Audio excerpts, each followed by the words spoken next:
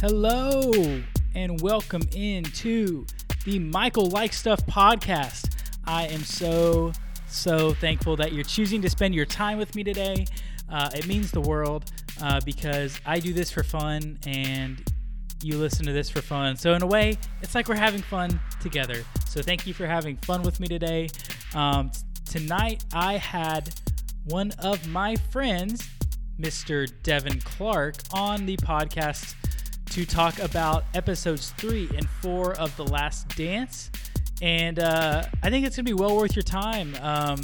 This MJ doc has been exactly what I think a lot of people needed during this time of social distancing, when things are not normal, when we're missing out on stuff. And it's just been an absolute blast. So I'm really excited that you are listening, and I think you will have a blast with me and Devin. So I'll just, with no further ado, hop on into it.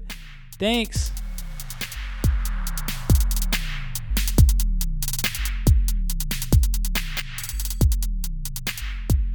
All right, everybody, I am here with my guest from the most downloaded episode of the Michael Like Stuff podcast and the Joe House to my Bill Simmons, my dear friend Devin Clark. What's up, Devin? What's up, Michael? I'm so honored to be called your Joe House. Maybe someday I can be as cool as him, but for now, I'm just so overjoyed to be back on the pod and to talk about The Last Dance. These last 2 episodes were so good. Yeah. We just got done watching episodes 3 and 4 of the Last Dance podcast. This is the second week it was out. I did not rewatch 1 and 2 this week, but I did catch 3 and 4. Excellent. I had to. I canceled plans with my girlfriend to catch this episode. Me too. I bailed on my parents. It's full. I was like, I cannot hang out with you anymore. I have to watch TV. Yeah, normally Sunday nights are my Watch Westworld nights with Caroline, and we will probably watch it after this, to be completely honest, because who knows what time it is these days. I'm just going to watch it, go to bed eventually. I'll wake up. It's fine. So, but I was like, I got a pod with Michael tonight, so I'm glad to make the space for it. Dope. Well, we're glad that you are here. How are you holding up with the life? I feel like I haven't talked to you a ton recently. Yeah, man, things are good. I'm staying really busy with work, and I'm working on a lot of videos and online content for our church that I work for. So just, every day is a new challenge, which is a lot of fun, but it keeps things fresh when things everywhere else do not feel fresh right now. Everything else feels stale when you're staying at home all the time. So at least there's something a little bit different for me to do. But other than that, no, man, things are good. How about yourself? I'm actually doing okay. I'm to the point where I've in a rhythm with it. Yeah. I could pretty much roll like this for a while. I don't want to. No. But if necessary, I can. I'm past the, I got to a point where it was I literally can't do this anymore. Right. If this goes on much longer, I'm just going to go out, contract the virus just so that I can, be out, and I don't even care anymore. And I'm past that now. Yeah, we all had that moment, I think, or if we haven't, we will. But yeah, I probably had one evening about 2 weeks ago where I was like, this sucks. And not that I haven't felt that otherwise, but I had one evening where I was like, man, I'm really tired of this. And then, I've come to accept it. That was my denial phase of the grief cycle, but now I'm working towards acceptance. So, just healthy processes. Yeah, totally. So without any further ado, let's just hop in. The first episode tonight was heavy Dennis Rodman stuff. Yes. And I mean, I think I talked about on the podcast last week with the other guys. I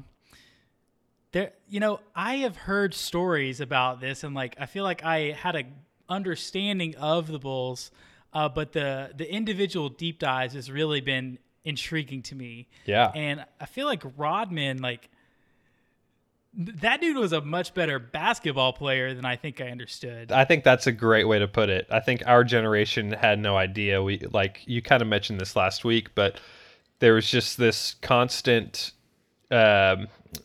attention put on Rodman's persona, just kind of who he was in the media, all the things with North Korea.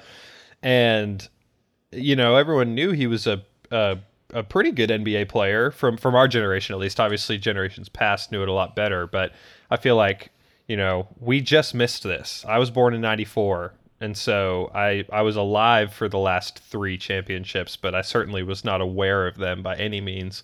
And so it's kind of fun to kind of go back and learn these things as time passes.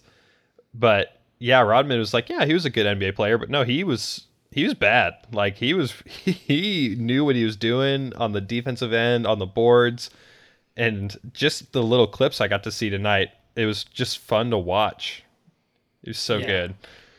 Yeah, it looks like statistically he led the NBA in rebounds 7 seasons in a row, starting in 91, 92, and all the way through 97, 98. I think people call that good. Yeah, I mean that's Hall of Fame level good. I don't know for a fact if he's in the Hall of Fame, but I feel like if you carry a stat like that for 7 straight seasons, that's definitely worthy. The research department is on it. We'll check here. Okay, yeah, and. One thing that I thought was really interesting was just like there's no dudes out there today that are doing Dennis Rodman stuff. I think like maybe a guy like Patrick Beverley, you're like, okay, yeah, it looked Gary Payton's quote about how they called him the F up person. Yes. He just F's everything up. And he just like messes everything that they're doing up. Yeah. I feel like Patrick Beverley tries to be that guy, but it's not to the same like level of crazy. I don't think that Dennis Rodman looked like he was. That's a good point. Out. That's a good point. Pat Bev is a good equivalent. I was going to ask the question, who's the closest equivalent? Real quick aside, by the way, 2011, he was inducted into the Hall of Fame, just so everyone is aware. I was like, in terms of kind of defense, does it all, just like a hard-headed player. I immediately thought of Draymond Green.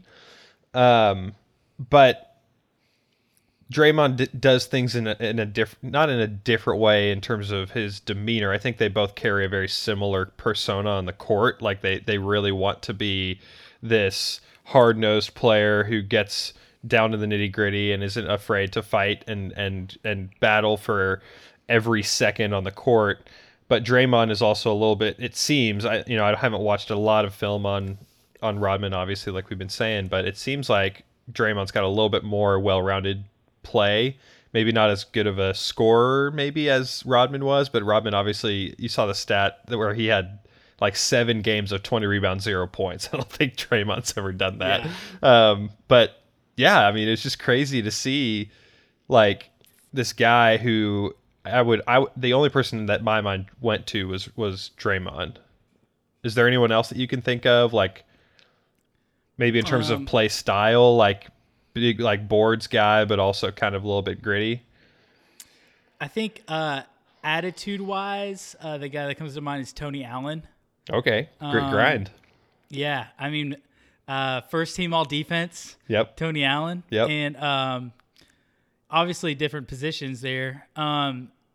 When I think of like the meanest looking guys that I can remember of late, I think about David West. Yeah. That dude, like he was scary. He was terrifying. He was thick. That dude was so thick. Yeah, that's very true. But as far as like a 6'8", 6'9" dude who's just like all muscle, like when Rodman took his shirt off in the tunnel in the dock tonight, like yes. he like took his jersey off going out, just gave that jersey to some fan. Love like, that. So cool. You could sell that on eBay right now for thousands of dollars. Oh yeah, easily.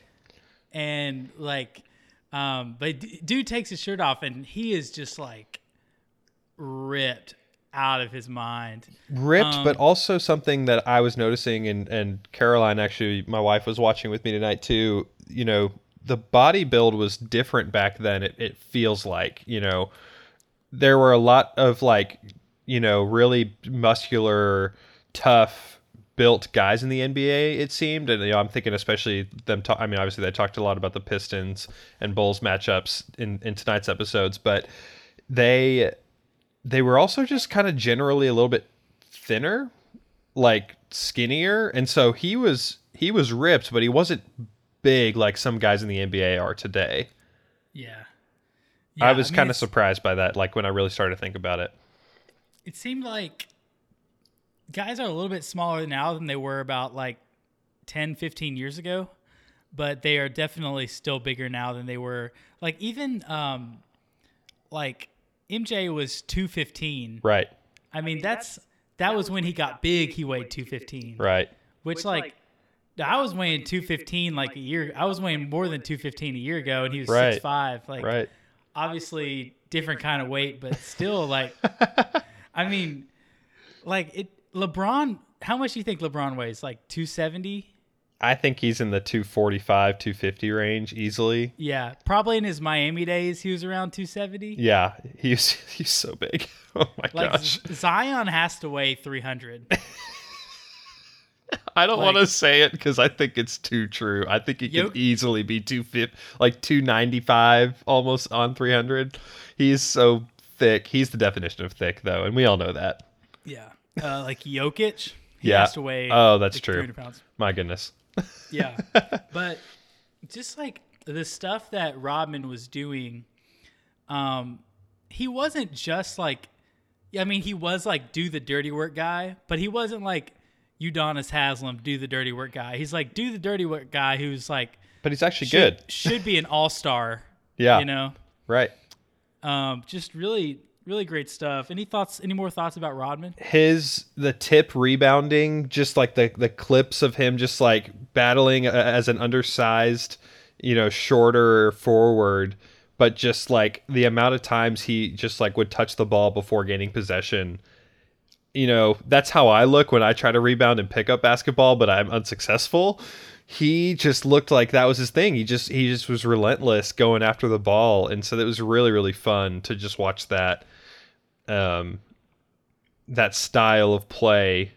Because you don't really see that now. I mean, you got so many 7-footers, and there's pretty much always one on the court at all times, unless you're the early 2020s Rockets. But it's just a weird thing that you don't see anymore is smaller guys rebounding, because you've always got a 7-footer on the floor. But yeah, that was awesome to watch. Also with Rodman, the anecdote that really got me was after his Vegas vacation, which we can dive into if you want.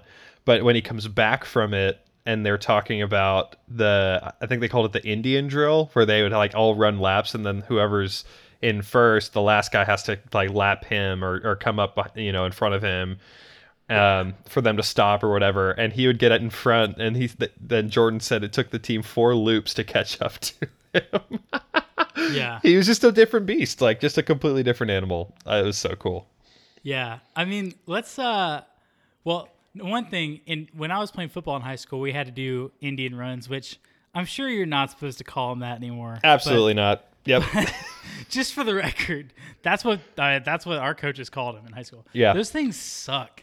Those were horrible. We would do them on the track, and if you were like actually good, you had to like, some of the guys had to carry like weights from the weight room around while they did them. Jeez. Just really trash stuff to do in the middle of June on a track. But yeah, let's get into that Vegas thing, because that was about the crazy, like that was absolutely bizarre. Like I think now it's probably like if somebody comes to LeBron on his team and he's like, "Hey man, I really need a vacation." I think LeBron is probably like, "Oh yeah, man, you got to take care of yourself, like take a couple days." But he's thinking like, "Dude, go like out on a boat in the ocean, or like go play golf or something." Right. Not like go on a 2-day like binger in Vegas. I think it was more than that. I think it was like 3 or 4. Oh yeah, I mean, it ended up being that. And that was a question I wrote down for you too. I was wondering what you would say to this. How often does this happen in today's NBA? Do you think it happens at all? And if so, how often? And maybe to tie it in, and it might be helpful to answer it. If it does happen, who is it that is going on these vacations? I think it's like you have to be a certain level caliber player for anyone to even like be like agree Right. that you should do it. Like Avery Bradley's not getting this treatment. No. You have to be like a top 3 guy. The only like top NBA player I can think would do something like this would be like James Harden, and he'd probably be in like a strip club Right. for like 4 days straight. Dude, you know who it is? I just thought of this. Kawhi Who? Leonard. It's going to be Kawhi. Because he's the one who's like kind of was being sketchy about being, taking, absence from his when he was trying to get away from the Spurs. I'm trying to remember the whole saga with all this. But like he didn't want to play, all these things. I could totally see it being Kawhi. Because he's kind of weird like Rodman is. Not obviously not in the same way, but he's just a little off kilter. He's got his own personality that's kind of hard to read. And that's very much who Rodman at least is now, and it seemed like he was then. I could totally see Kawhi being like, nah, man, I'm getting out of here just for like a week. And it's just like personal reasons on the why he's not like with the team, but no one knows exactly where he is, except the team knows exactly where he is. Yeah, I think one thing about it is like I think there's some players and some teams that might agree to this. I still think it's much harder to pull off because of social media. That's true. Like Absolutely true. in these days, like I'm guessing like TMZ is probably the only people that's going to like care or catch Rodman in something and break the news. So if he can avoid something like that, he's probably fine. But like now, like everybody in the club has a cell phone and is going to be like, Dennis Rodman's at this club. Right. But that's the weird thing is it seemed like, well, we're obviously getting this as special footage. And so, but who did Jordan authorize or who authorized like part of this camera crew that's following the Bulls to go with Rodman to Vegas? Because they had like good footage from it. It wasn't just some random like, maybe they bought the footage off of someone like TMZ at the time or whatever, but like it seemed like intentionally filmed. So that was interesting to me. So I wonder if it really was so secretive that like he was on a vacation, or if people kind of knew. They were like, yeah, Rodman's just kind of doing his thing. I don't know. I there's more behind that story that I'm still kind of curious about. And I'm sure there's some articles out there that I could go read. So I'll let you know if I find anything out.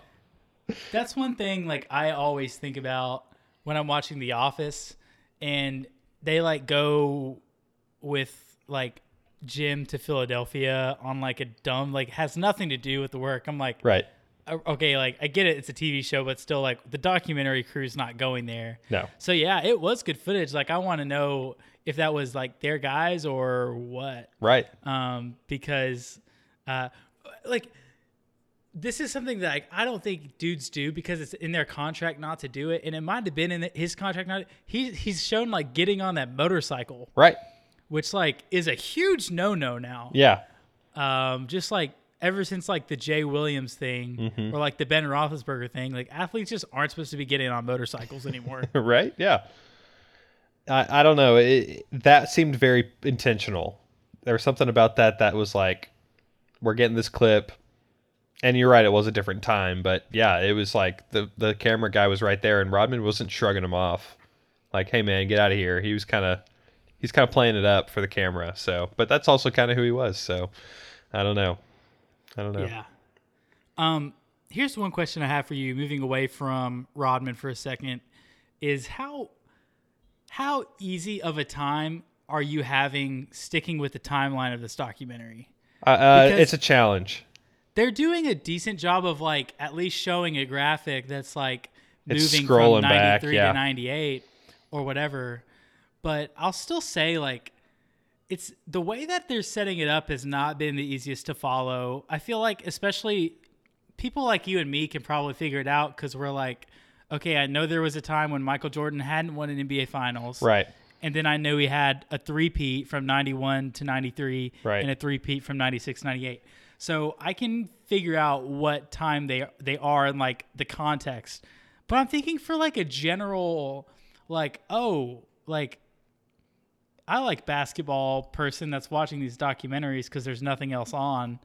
Like, I'm wondering how hard of a time they're having really following what's going on here. I mean, I'm having a hard time, and it's really just because sometimes I'm getting so caught up in the storylines, and I'm learning a lot of this information for the first time that I'm trying to just kind of piece together, even though I remember them kind of coming back, you know, from the 97, 98 moment to the 91 or wherever they were.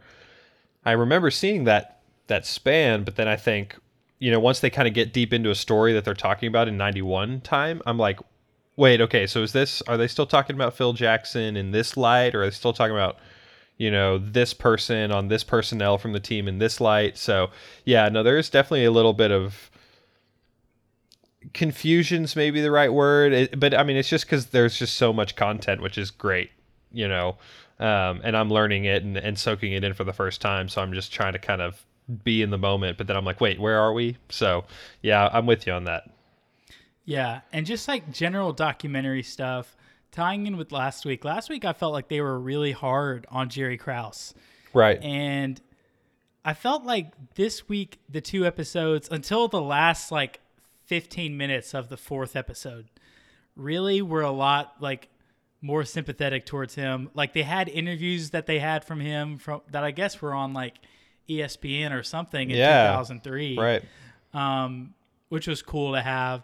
And then like the video of him like on the team plane dancing, which I love the team plane scenes. Yes. Like so good. When MJ is sitting on the plane with that dude playing cards, and he's like, this dude was out all the time. This man doesn't sleep. And the guy's like, he was getting exposed and he did not like it. He's like, bro, like cut it out. It was like so awkward. Yeah, that's one of those that's like, man, if this is 1 year later, he's probably like, I told y'all not to put that in. And now he's probably like, yep. Right. You know, like 20 years later, he's like, bro, I don't care. Yeah. He's like, my parents are probably not even watching this or like deceased. Yeah, so honestly. What does it matter? Also, sorry, I've got a train that like comes by our apartment here sometimes, and it's blowing its horn right now, so you might be able to hear that. Also, my dog walked by and shook, and her collar shook, so you may get a little bit of little bonus sounds here. Nice. So here's a couple other thoughts that I was having just kind of randomly, and then I want to talk about Phil Jackson, but just kind of randomly. The Bulls black jerseys. So cold. Freaking clean. So bro. cold. They look gosh. Good. Like, I loved those jerseys as a kid. And that's kind of another thing I wanted to ask you too, is like, you kind of hit on this last week on the pod, but like when and how, I'm more concerned about like how, did you kind of start to like, as a kid, like realize that Michael Jordan was Michael Jordan? Like, because by the time we started kind of becoming aware of sports, he was known as like, he was the greatest. Like, he had just kind of finished his big runs. He had his kind of weird times playing baseball and then with the Wizards and whatever. But like, I'm just kind of curious, like, how was it brought to your attention, or like, at what point were you like, whoa, like, yeah, that there's just no question at this point that like Michael Jordan is the best? That's a good question. So when my parents decided that they were going to name me Michael, my older brother, Jonathan, who's 4 years older than me at the time, says to my parents, you can't name him Michael. There's already a Michael. It's Michael Jordan. So, dang. Like, so, I mean, he was 4 in 1994. So, like, there's a 4-year-old being like, no one else, like, retire this name. Retire the name Michael. Just done. I love that. Which Michael was the most popular baby name in 1994. Okay. So maybe Michael Jordan had something to do with that. I don't know. I would not be shocked. Yeah, I think I was aware. I was probably aware in 98 of who Michael Jordan was. Yeah. I have no memory of watching a Michael Jordan basketball game with the Bulls. Right.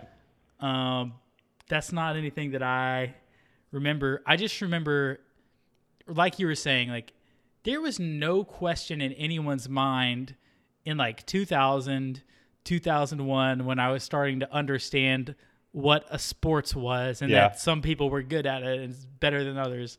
There was no question in anyone's mind that Michael Jordan was the best. And truly, I think the only reason anyone now, and I don't really care to get into the LeBron versus Jordan debate on this podcast. This isn't First Take. Dude, I turned on I think Drew had First Take on actually earlier this week. I don't watch it. Drew doesn't really watch it either, but for whatever reason it was on. Yeah. And because we're working from home, like sometimes the TV gets turned on. And they were having the Michael Jordan LeBron debate. And I'm like I'm a LeBron guy, and I'm just like, do we have to have this conversation right now? I love LeBron.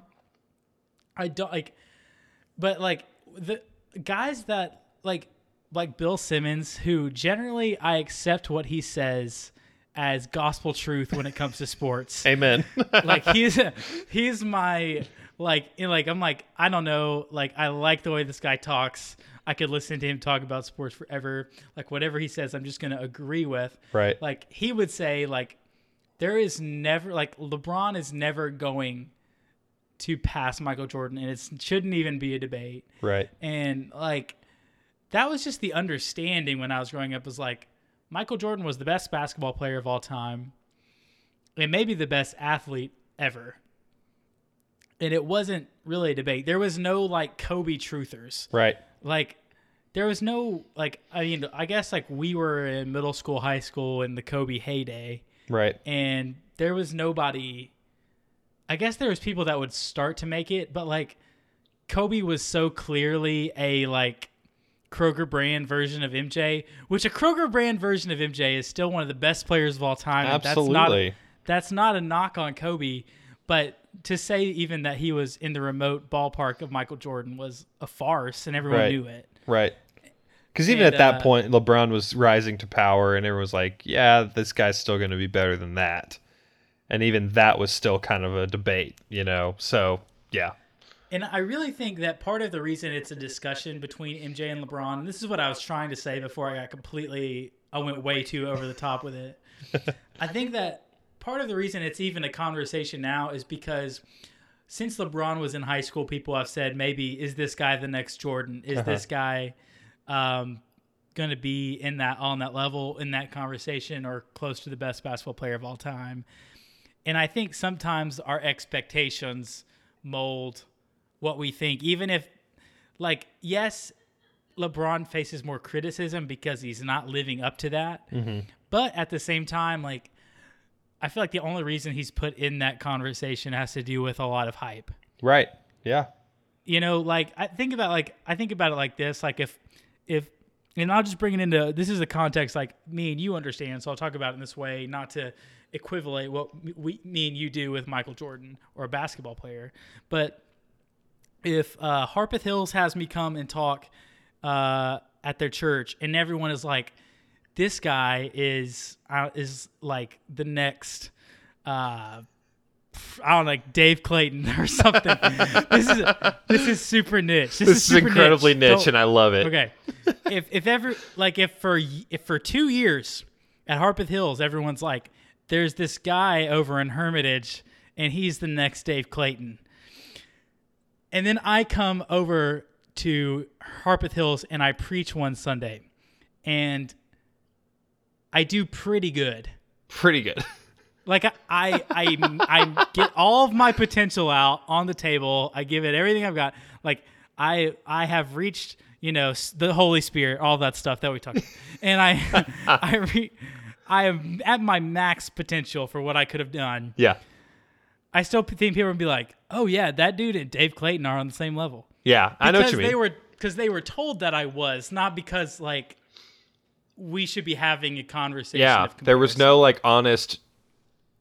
honest and like unsupervised like experience the first time. It was always informed by something else. And in this case, in Michael Jordan's case, and in LeBron's case, it was like there's an immediate comparison. So yeah, no, there's definitely some truth to that. But at the same time, to give LeBron all his credit, he's done a lot in his career and is obviously incredible. So I'm not going to make a claim LeBron or Jordan tonight on this pod. If you want to talk to me about it, you can hit me up on Twitter or Instagram, or text me or call me if you have my number. But that's not what this is about, you know. But yeah. I know what you mean. I know what you mean. It's not a knock on LeBron to say he's one of the best NBA basketball players of all time. It's really not. Like, not a knock on anyone to say that. if you think that is a knock, like there's no basis for me to have a conversation with you. That's like, right. You are so far out of bounds. Yep. That I cannot even have a conversation with you about that. Okay, so in the '98 season, the team chemistry was so out of whack. It was very out of whack. So here, let me give a little like segue out of the Rodman conversation and into this conversation. I did not see Pippen coming back being an issue with Rodman. Like, I was surprised to see that was the case. That was part of the storyline. How Rodman kind of felt like, oh, I'm not as valuable with Pippen here. Because Rodman always seemed like, I wouldn't call him selfless. He clearly had the urges to go on his vacation, go do his thing. But when it came to basketball, it seemed like he was ready to just like do what needed to get done to win, because he carried that over from the Pistons and what they had kind of instilled in him and his mentality. But with Pippen coming back, he seemed threatened, and that was kind of what sent him off on his Vegas escapades and whatnot. But that was interesting to me. And then to what your point was, their chemistry was completely messed up, and it seemed like it was centered around Pippen clearly having issues with contract, and then Rodman just with his personality, and then MJ just being the biggest drive, competitor that you've ever seen. You put those three guys together, you're gonna get some weird drama for sure. Yeah. So this is what I would liken that situation to. I'm imagining like the 2012, 2013 Miami Heat. Or let's say the 2014 Miami Heat, because things are moving towards the end. Right. And so the '98 season for the Bulls didn't start great. I think they said they started 8-7. Yeah. But by the time Pippen came back, they were in first place in the East, and they were there without Pippen. And so it would be like if Wade misses, like D Wade missed the first 4 months of the season, and the Heat are in first place in the East. If I'm Bosh, I'm thinking, man, this is awesome. I'm the number 2 guy on this NBA Finals contending team. Right. Which no one would have thought I could be for the last 3 years. Yeah. Because I've been the third guy on this team. Mm-hmm. And I think, in that sense, I think that there is something in you that even, you're like, if we can win anyways, I want to be the number 2 guy, not the number 3. Yeah. I think it's a different story if they're in 4th place in the Eastern Conference when Pippen comes back. Right. Yeah, that's a good point. I think the fact that them being in first place, it's like, I've got some ownership here. This is going to be viewed as me and Michael's championship, not Michael and Scotty's championship. That's interesting. That is interesting. Yeah, I mean, I think about I want a documentary to come out in 2040 that is about how Klay Thompson was so happy when KD went down. Yes. I want that next week, man. Come on. If they, I want them to win a champion. Well, I don't want them to win a championship next year, but if they do, I want them to come out with a documentary that's just Klay Thompson being like, yeah, dude, I was glad KD was gone. We didn't need that guy. Right. I'm the second best player on an NBA Finals champion team, and I was before he got here, and I'm still that guy. Man, I'm all here for that, because Klay is also just really wild, and he seems so agreeable and cool, but then he's also he's kind of in that headspace too, like Rodman or Kawhi. Just like I don't fully get this guy. He's not quite to their level, but he's got the weird sides to him, as the Ringer calls them, Claytheisms. He's got these like just strange ways that are really fun to watch.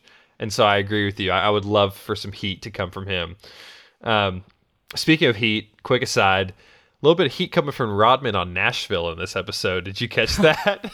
Hey, 1998 Nashville was not the city that we enjoy now. No, you're right about that. And I'm not a native Nashvilleian. Do not even pretend to be. But I thought that was so funny how that made its way into the doc. It was like, ooh, yikes, man, that's tough. That's tough to hear. I mean, to an NBA basketball player, 1998 Nashville was like we had no the Nashville Sounds were the only professional sports team in Nashville. The only thing to do was go to honky tonks, right? Like actual honky tonks, not like FGL House or like Old Red or whatever's down there these days. Right, yeah, I went down there during the daytime a few months ago. That's all I can say. My cousin was in town.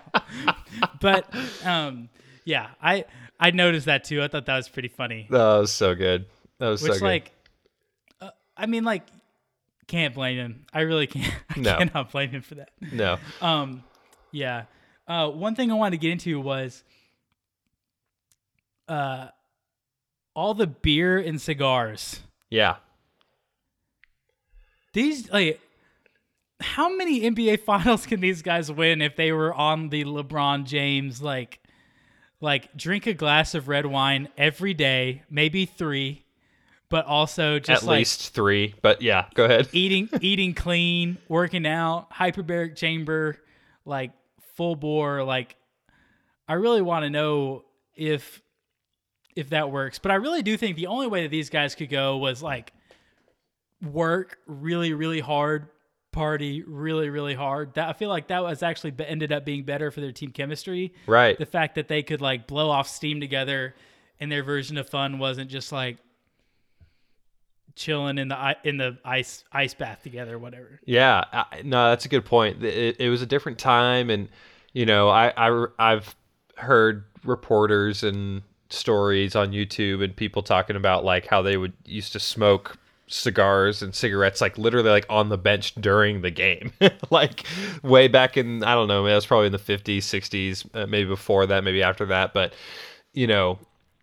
like clearly they were kind of phasing out of that, but they were still like, hey, I'm gonna go have a cigar, I'm gonna drink a beer. I mean, I'm sure that there are plenty of NBA players who still drink beer, but it's definitely not the elite guys. Like it's, LeBron, I'm sure, has not had a beer in a while. I can't say I'm sure. That's an absurd statement for me to make. But you know what I mean? Like, he obviously is clearly on the wine train, but he's also clearly about his body and has to be at this point in his career. And so I'd be shocked to hear that he has beer ever. I'd be shocked to hear that about a lot of guys. Would not be shocked to hear that about Jokic, as you said. That's the guy I was gonna say. that's the like, one guy. Jokic enjoys a few like craft Belgians. Yeah. Oh man, Coors Banquet. I mean, he's out there in Colorado, so he's enjoying the spoils. But no, yeah, it is so interesting to watch that. But at the same time, some really, really hard-hitting athleticism. Like one of the things I had written down was like, this is Jordan, which is a completely different conversation from anyone else. But like just the clips of his athleticism in these like moments in game clips here. I mean, he's just on another planet from these guys. Like Pippen, crazy athletic. Pippen was my favorite guy when I started to learn about the Bulls and what basketball was back in the day. But like I see clips of Jordan now, and my gosh, he is just unreal. Like the movement in the air, the layups that he was making, like he was crazy. And like he, I'm sure, was not drinking a lot or smoking a lot, but he loves cigars now, and I'm sure he did back then in some regard. So, like, he was not completely the healthiest guy. I'm sure he was not on the diet plan that everyone's on these days. But, like, there were some still crazy good athletic moves and plays that these guys were making back then. So, I don't know. Yeah, Jordan has a different, like, the guys that we see today, the athletes that we see that get on House of Highlights are like these Zion guys, like prime LeBron, prime Blake Griffin, that are huge and can jump and are strong and can throw it through the basket on their dunks. Right. And that's what we want to see, like Russell Westbrook type athleticism. Jordan had this like balance that these guys today just like, I've never seen a single player that can spin and float through the air with the type of balance and all that stuff that Jordan did. Yeah. It's been so cool to just see these clips, and I've seen a little bit of it. You know, I've watched some old games on NBA TV, and I've watched some YouTube highlights and whatnot of Jordan, but like just every time I'm blown away. Like every time he's taking a hit in the lane and finishing still, or you know, just watching him get to the elbow and the floaters that he made. Like, this is another thing I had written down that I had to share. His mid-range game makes me so loathe the current NBA. Like, I love the current NBA. I love the threes and the athleticism to get into the paint and, you know, all that. I'm not a huge fan of Rockets basketball. Like, I don't love just the complete threes and layups and dunks. You know, I'm a Celtics fan at heart. I love the mid-range that Larry Bird always had. I love the mid-range that you still get from Jason Tatum, as much as I hate it. But, like, watching Jordan, I was like, I want to see guys shoot from the elbow, take just, like, these crazy mid-range shots, because he was so good at it. It was so poetic and just, it was just different. Like, it was so good. Yeah, I think that like people, the analytics guys hate the mid-range jumper, but I really like, there's a couple guys in the NBA now that when I think of like Jordan's mid-range game, I'm like, these two guys are not that far off. Sure. And it's Kawhi Leonard. Uh-huh. Because he has the whole like turnaround thing down. Right. Like find a way to the elbow and then jump up at a point where no one can contest and knock it in. Is the other guy Melo? Oh. Kevin Durant is the other guy I was thinking about. Of course, KD's 7 feet tall. Yeah. So it's really a different ball game. It's more of a Dirk thing, except more athletic. Yeah. With KD. Oh my goodness, yeah. No, that's very true. KD can hit from anywhere. I couldn't decide if I was going to make a joke about Melo or CP3, but Melo just felt right. Yeah. Oh, man. Well, it's just like the spacing in these games. Like when they're showing Paxson spotting up in the 91 finals, the dude, like he's shooting the corner three, but up at the top of the key, he's between he's more like the college 3-point line than right. the NBA 3-point line. Right. Which I'm like, bro, if you back that up 1 foot, you are getting an extra point. So What are you doing spotting up right there? Like that doesn't make sense, but game has changed. It's a different game. I really think, I also don't know, the fact that Jordan was able to score like that without them being like, we have to surround him with shooters. Yeah. If you have a guy like Jordan now who is a beast inside the 3-point line, you're going to put 4 shooters around him, one of which is a good rebounder. Yep. That's what you're going to do now. And it's like, no, Jordan's probably the second best 3-point shooter on our team, and he's not very good at it. Which, like, I'm sure these days Jordan would have figured it out and be one of the best 3-point shooters. Yeah. But, yeah. On that line, the Jordan rules that the Pistons had to keep him out of the air, like, and basically just beat on him in the lane, like, that was really interesting to watch. Because, like, I was kind of wondering, like, what are the players like these days that kind of have the same rules against them when players play them? Like, I don't know if you can create a set of rules against LeBron or against KD, you know, because they're just so big that it doesn't matter. Like, if they're in the air, they can take you on.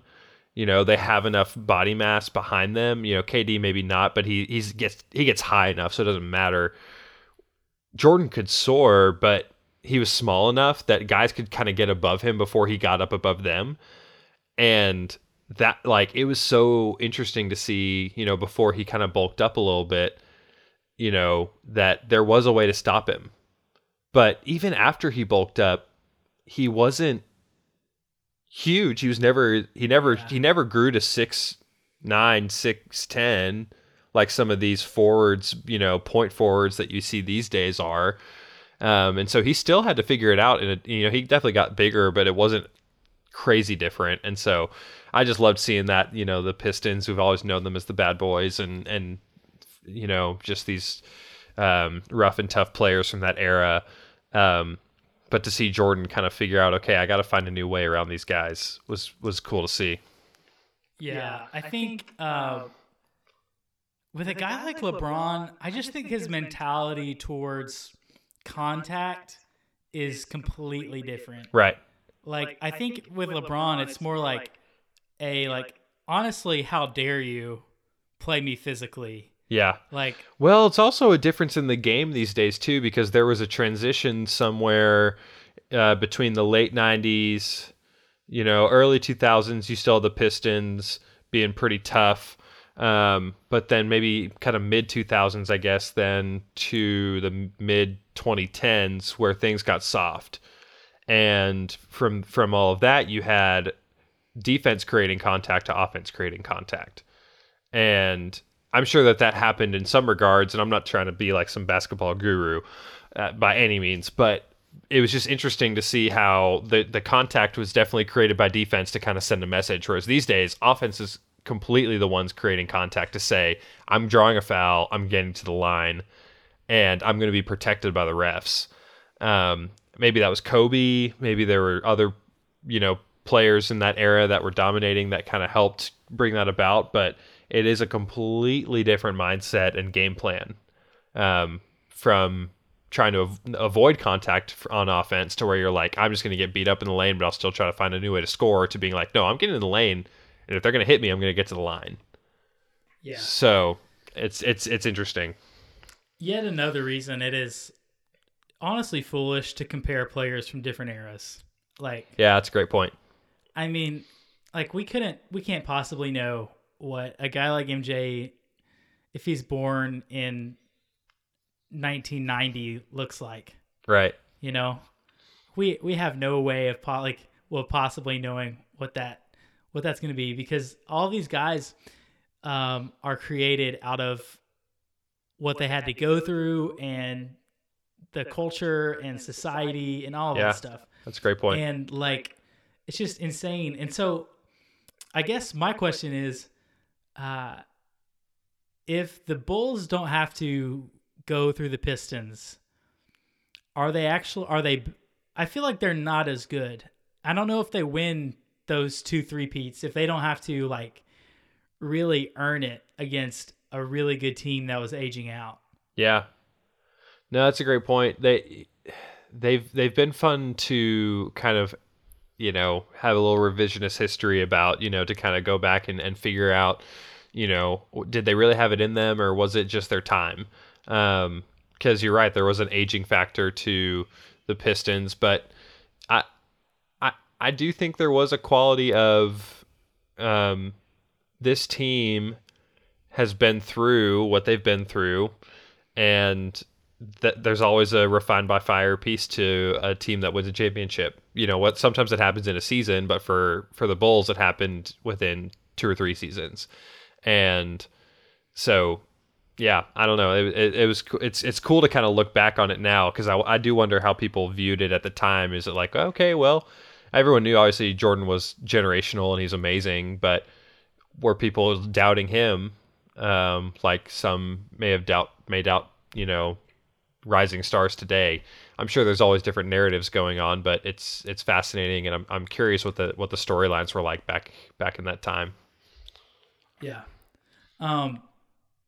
Yeah, I assume you've seen the Bad Boys 30 for 30.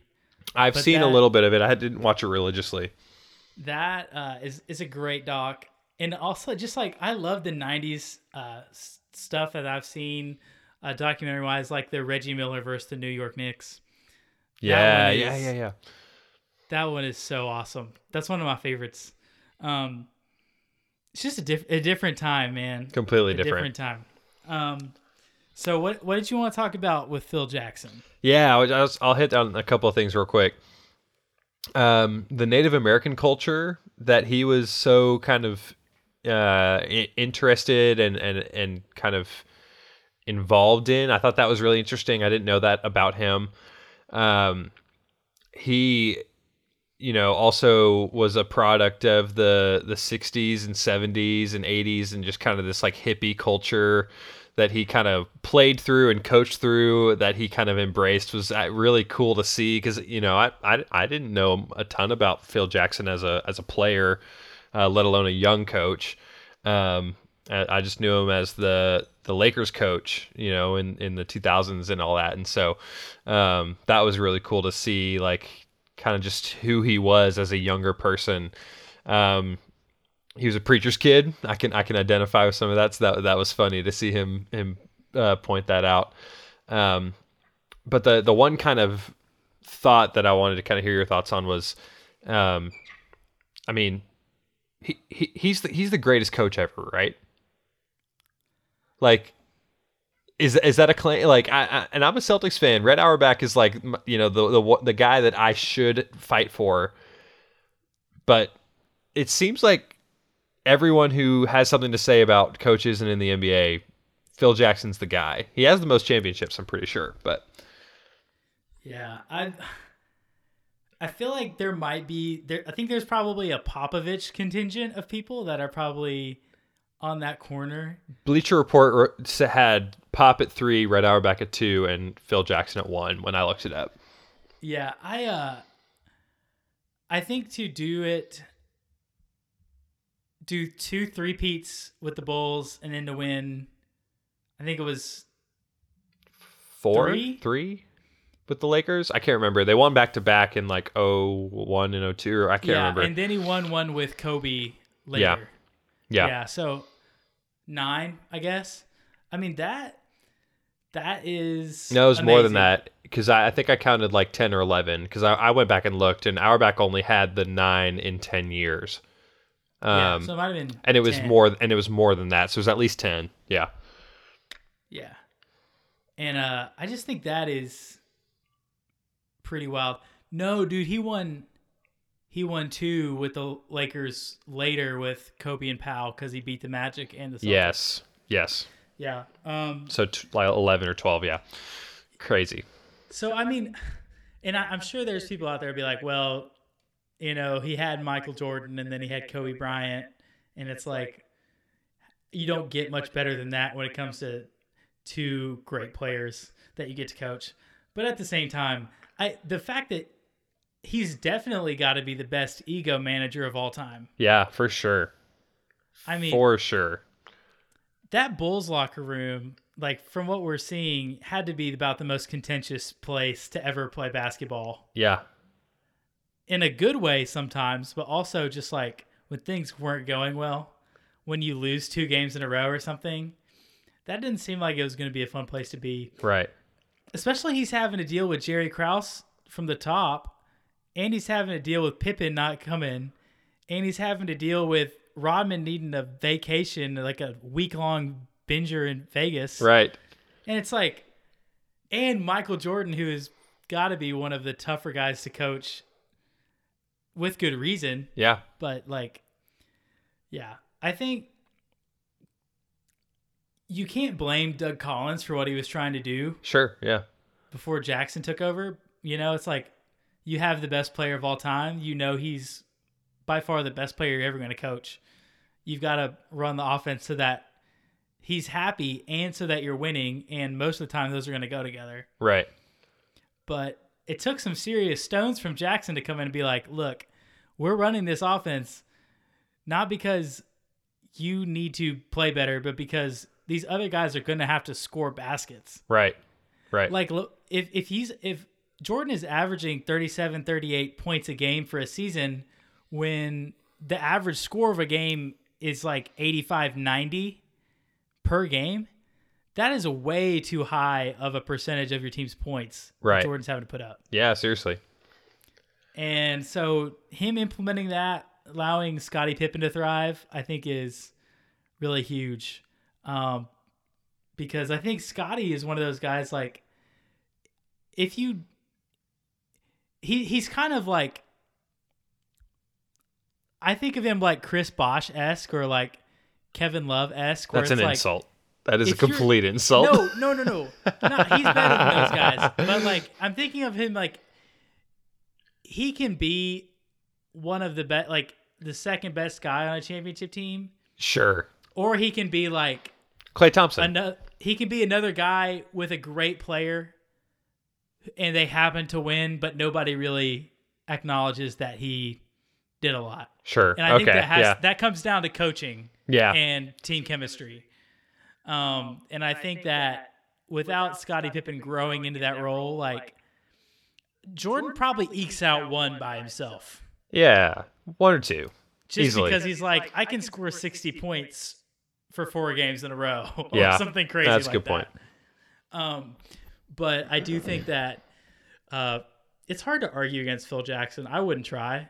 I'm also not on the level. I know Red Auerbach is a legendary coach. I know very little other than what Bill Simmons has said. Yeah, I'm not going to what pretend I've to read. know that I know a lot about those Celtics teams from the 50s, 60s, 70s, 80s, any of that. As much as I want to claim myself as a diehard Celtics fan, I grew up in New England, and so that was my team, but I haven't done the work to go back all the way into their history. But yeah, no, I mean, from what I'm seeing here and what I know of Phil Jackson from when I was getting into the NBA, yeah, I mean, he's a legend, and for some reason that was surprising to me. You know, I knew just because I knew of him in a certain light, but to me it was always just Kobe. Like, Kobe's killing my team, Kobe is doing this, and so that was always a challenge for me to kind of reconcile. But really, Phil Jackson was obviously a huge part of all of it, and so it's starting to hit me. I was like, wow, this guy really knew what he was doing on a lot of different levels. So yeah, and I kind of think if he doesn't have that stint a couple years ago with the Knicks, where he was the president of basketball operations, we probably wouldn't even be surprised. We'd be like, oh yeah, he's totally the best coach of all time. Yeah. But I think the recency bias of he was a terrible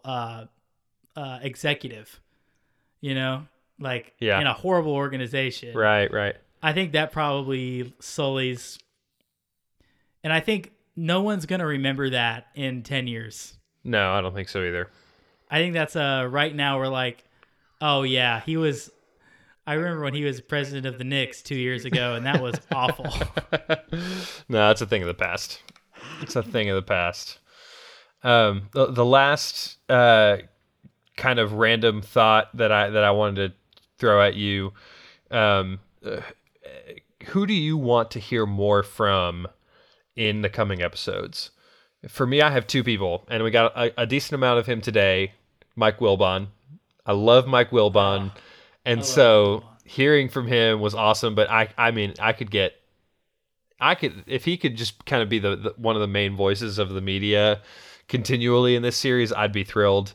And then the second guy is Barack Obama. I just love Obama, and I just want more Obama takes from the Chicagoan perspective, and I want more bad tags on him being just a Chicago resident. I thought that was hilarious. But yeah, those are the 2 guys that I want to hear more from on this story. Who do you want to hear from? The first guy that comes to mind is Steve Kerr. Yeah, that's a good one. I think in many ways, his career is like mirroring Phil Jackson's in a really weird way. Yeah, as Jackson I thought was that on too. These Knicks teams that won, and then he was on like the coach of these great teams, this dynasty. Yeah, and then now Steve Kerr has gone from being on these Bulls great teams that won to being the coach in this dynasty. That's I'm looking a great forward point. to a 70-year-old Steve Kerr really dropping the ball as president of the Knicks. But someone has to do it. I mean, Steve Kerr, man, that dude is a great personality. Absolutely. Like, every time he's on a podcast for me, it's a must listen, and I really, really like what he brings to the table. Just I'm so glad that they're doing this 22 years later, because these guys they're not feeling like, oh, I can't tell that story. Right. You know, they're like, and I'm sure there's things they're still not saying, but I feel tons. like I bet there's tons. if you do this 5-10 years out, even, there's still like a stigma of like, well, I don't want to like out this guy, right, or blah blah blah blah blah. But I think now that it's so much like a old dudes telling war stories type situation, that like over beers, that's how it feels more than like them like giving a talking to a reporter. Right. So, yeah, Phil Jackson is spilling the tea on Scottie Pippen and how he was feeling about all that, and even MJ is talking openly about it. And so, yeah, no, I totally agree that it's perfectly timed. Yeah. I want to hear more from like MJ contemporaries that played against him. Yeah. I know that we saw a lot of the Pistons. I want to hear like some Charles Barkley on. I think that'd be really great. He'll show up eventually. If they can get like Karl Malone and John Stockton on, I want to know, like, having lost to them 2 finals in a row, I want to know if they have like really deep-seated like hatred of MJ, or if they're able to kind of acknowledge the greatness that they were able to compete against. Right. No, I'm with you on that. I'm with you. So I know we're probably wrapping this up. One of the other things I really like, and I think if I ever do a documentary where I'm interviewing multiple people and I'm asking them about each other, I'm going to try this. It's hey man, I recorded this. Watch this guy. Video of this quote. Like handing Michael Jordan an iPad of a video of Isaiah Thomas like making excuses for his behavior, and MJ just like rolling his eyes and being like, yeah, like I bet he says that now. That's great. I thought the same thing. Such good reactions. Like I want to get someone to come over and be like, hey man, Devin was talking crap earlier. Like he said this, and hand me an iPad that I can. you could be like, oh yeah, I totally understand why he said that, because he's a total jerk, and you will get an honest reaction. It's spur of the moment. Like if I don't have time to think about it, because like just watching my face as I'm watching it, like you know how I'm feeling, right? And that's what I love that they're doing with this. So I thought that was brilliant. Yeah, I thought the same thing. Whew, I'm looking forward to it. The next episode, though. Me too. It's getting spicy. Yeah. For some reason, it felt like this week was really long. I don't know why, but it felt like in this world where we consume media, just like gobble, gobble, gobble, gobble, gobble, gobble. Yeah. Like if you're watching Too Hot to Handle, you can just like grind 4 episodes in a row. Did you somehow figure out that I watched 7 episodes of that last night? Like, how did you find out? 7? I watched the whole season last night. No, I didn't know. Now, I know there's people that listen to this podcast, and I just want to say, me mentioning that I've watched a show does not mean that I'm suggesting that you watch it. I'm just saying that I've watched it. Yes, I've watched 4. Me and Madeline have been watching it. We've watched 4 episodes. Caroline and I started it last night sometime in the early evening, and we went to bed well past 1 a.m. Because we were like, you know what? We've gone this far. It's a limited series. Let's just finish this thing off. So are you finished with it now? Yeah, we watched the whole thing like yesterday. She watched the first episode by herself. I caught up. I didn't even watch the first episode. She caught me up, and we literally watched the rest of it yesterday. Me and Madeline just watched episodes 3 and 4 today, and I was like, oh, this like dumb thing is actually kind of working, or they were like having real connections. There's something beautifully redemptive about it, and I will leave it up to the discretion of the listener and potential viewer to make that decision for themselves. But it's not like the most redemptive thing I've ever watched, but it's not all trash. It's definitely not all perfect, but it's not all trash. Yeah, like today I was like, oh my gosh, like these people have never been in a real relationship before. Right. Like this is the first time they've like been around someone without hooking up and like actually talked about their feelings. Right. It was really sweet. It was good. I was happy that there was a little bit more to it than just can you abstain from physical activity. Yeah. Like, so I was surprised in a good way. That's how they get people like us to watch it. Cause like we would want to watch it anyways, just cause it's trashy TV and we're into it. Yeah. But the fact that we can now spin it as like this, it's actually has this really beautiful message too. Like, it allows me to confess that I've watched it to the listeners of this podcast. Oh man. All right, man. I don't have anything else to say about tonight's episode. I loved it. I'm so excited about this. Do you have anything? So good. No, that was really it. I've hit all my notes, I think, on my computer here. So thanks for having me on again. I love doing this. So I'm excited to keep watching this series and hearing you talk about it. And it's very good. For those of you listeners who are listening to this, I guarantee you've probably also watched the docs, but if you haven't, go do it. It's really good. It's needed right now. Yes. It's really hitting like they're showing the dates and it was like conference final. They're going to the conference final against Detroit and it was May 15th and I was like, oh. That's like right now. That's what we should be doing. It's like the Bucks should have already swept the Pistons or whoever they were gonna. So yeah. But I'm loving it. Thank you for coming on the pod, man. Thanks, dude. Good to talk to you. Good to hear from you, and I can see your face on FaceTime right now, so I'm glad to have spent this time with you. It's very good. Oh, most definitely, man. Thanks. See you later. Peace. Catch you later. Good job, man. Good stuff.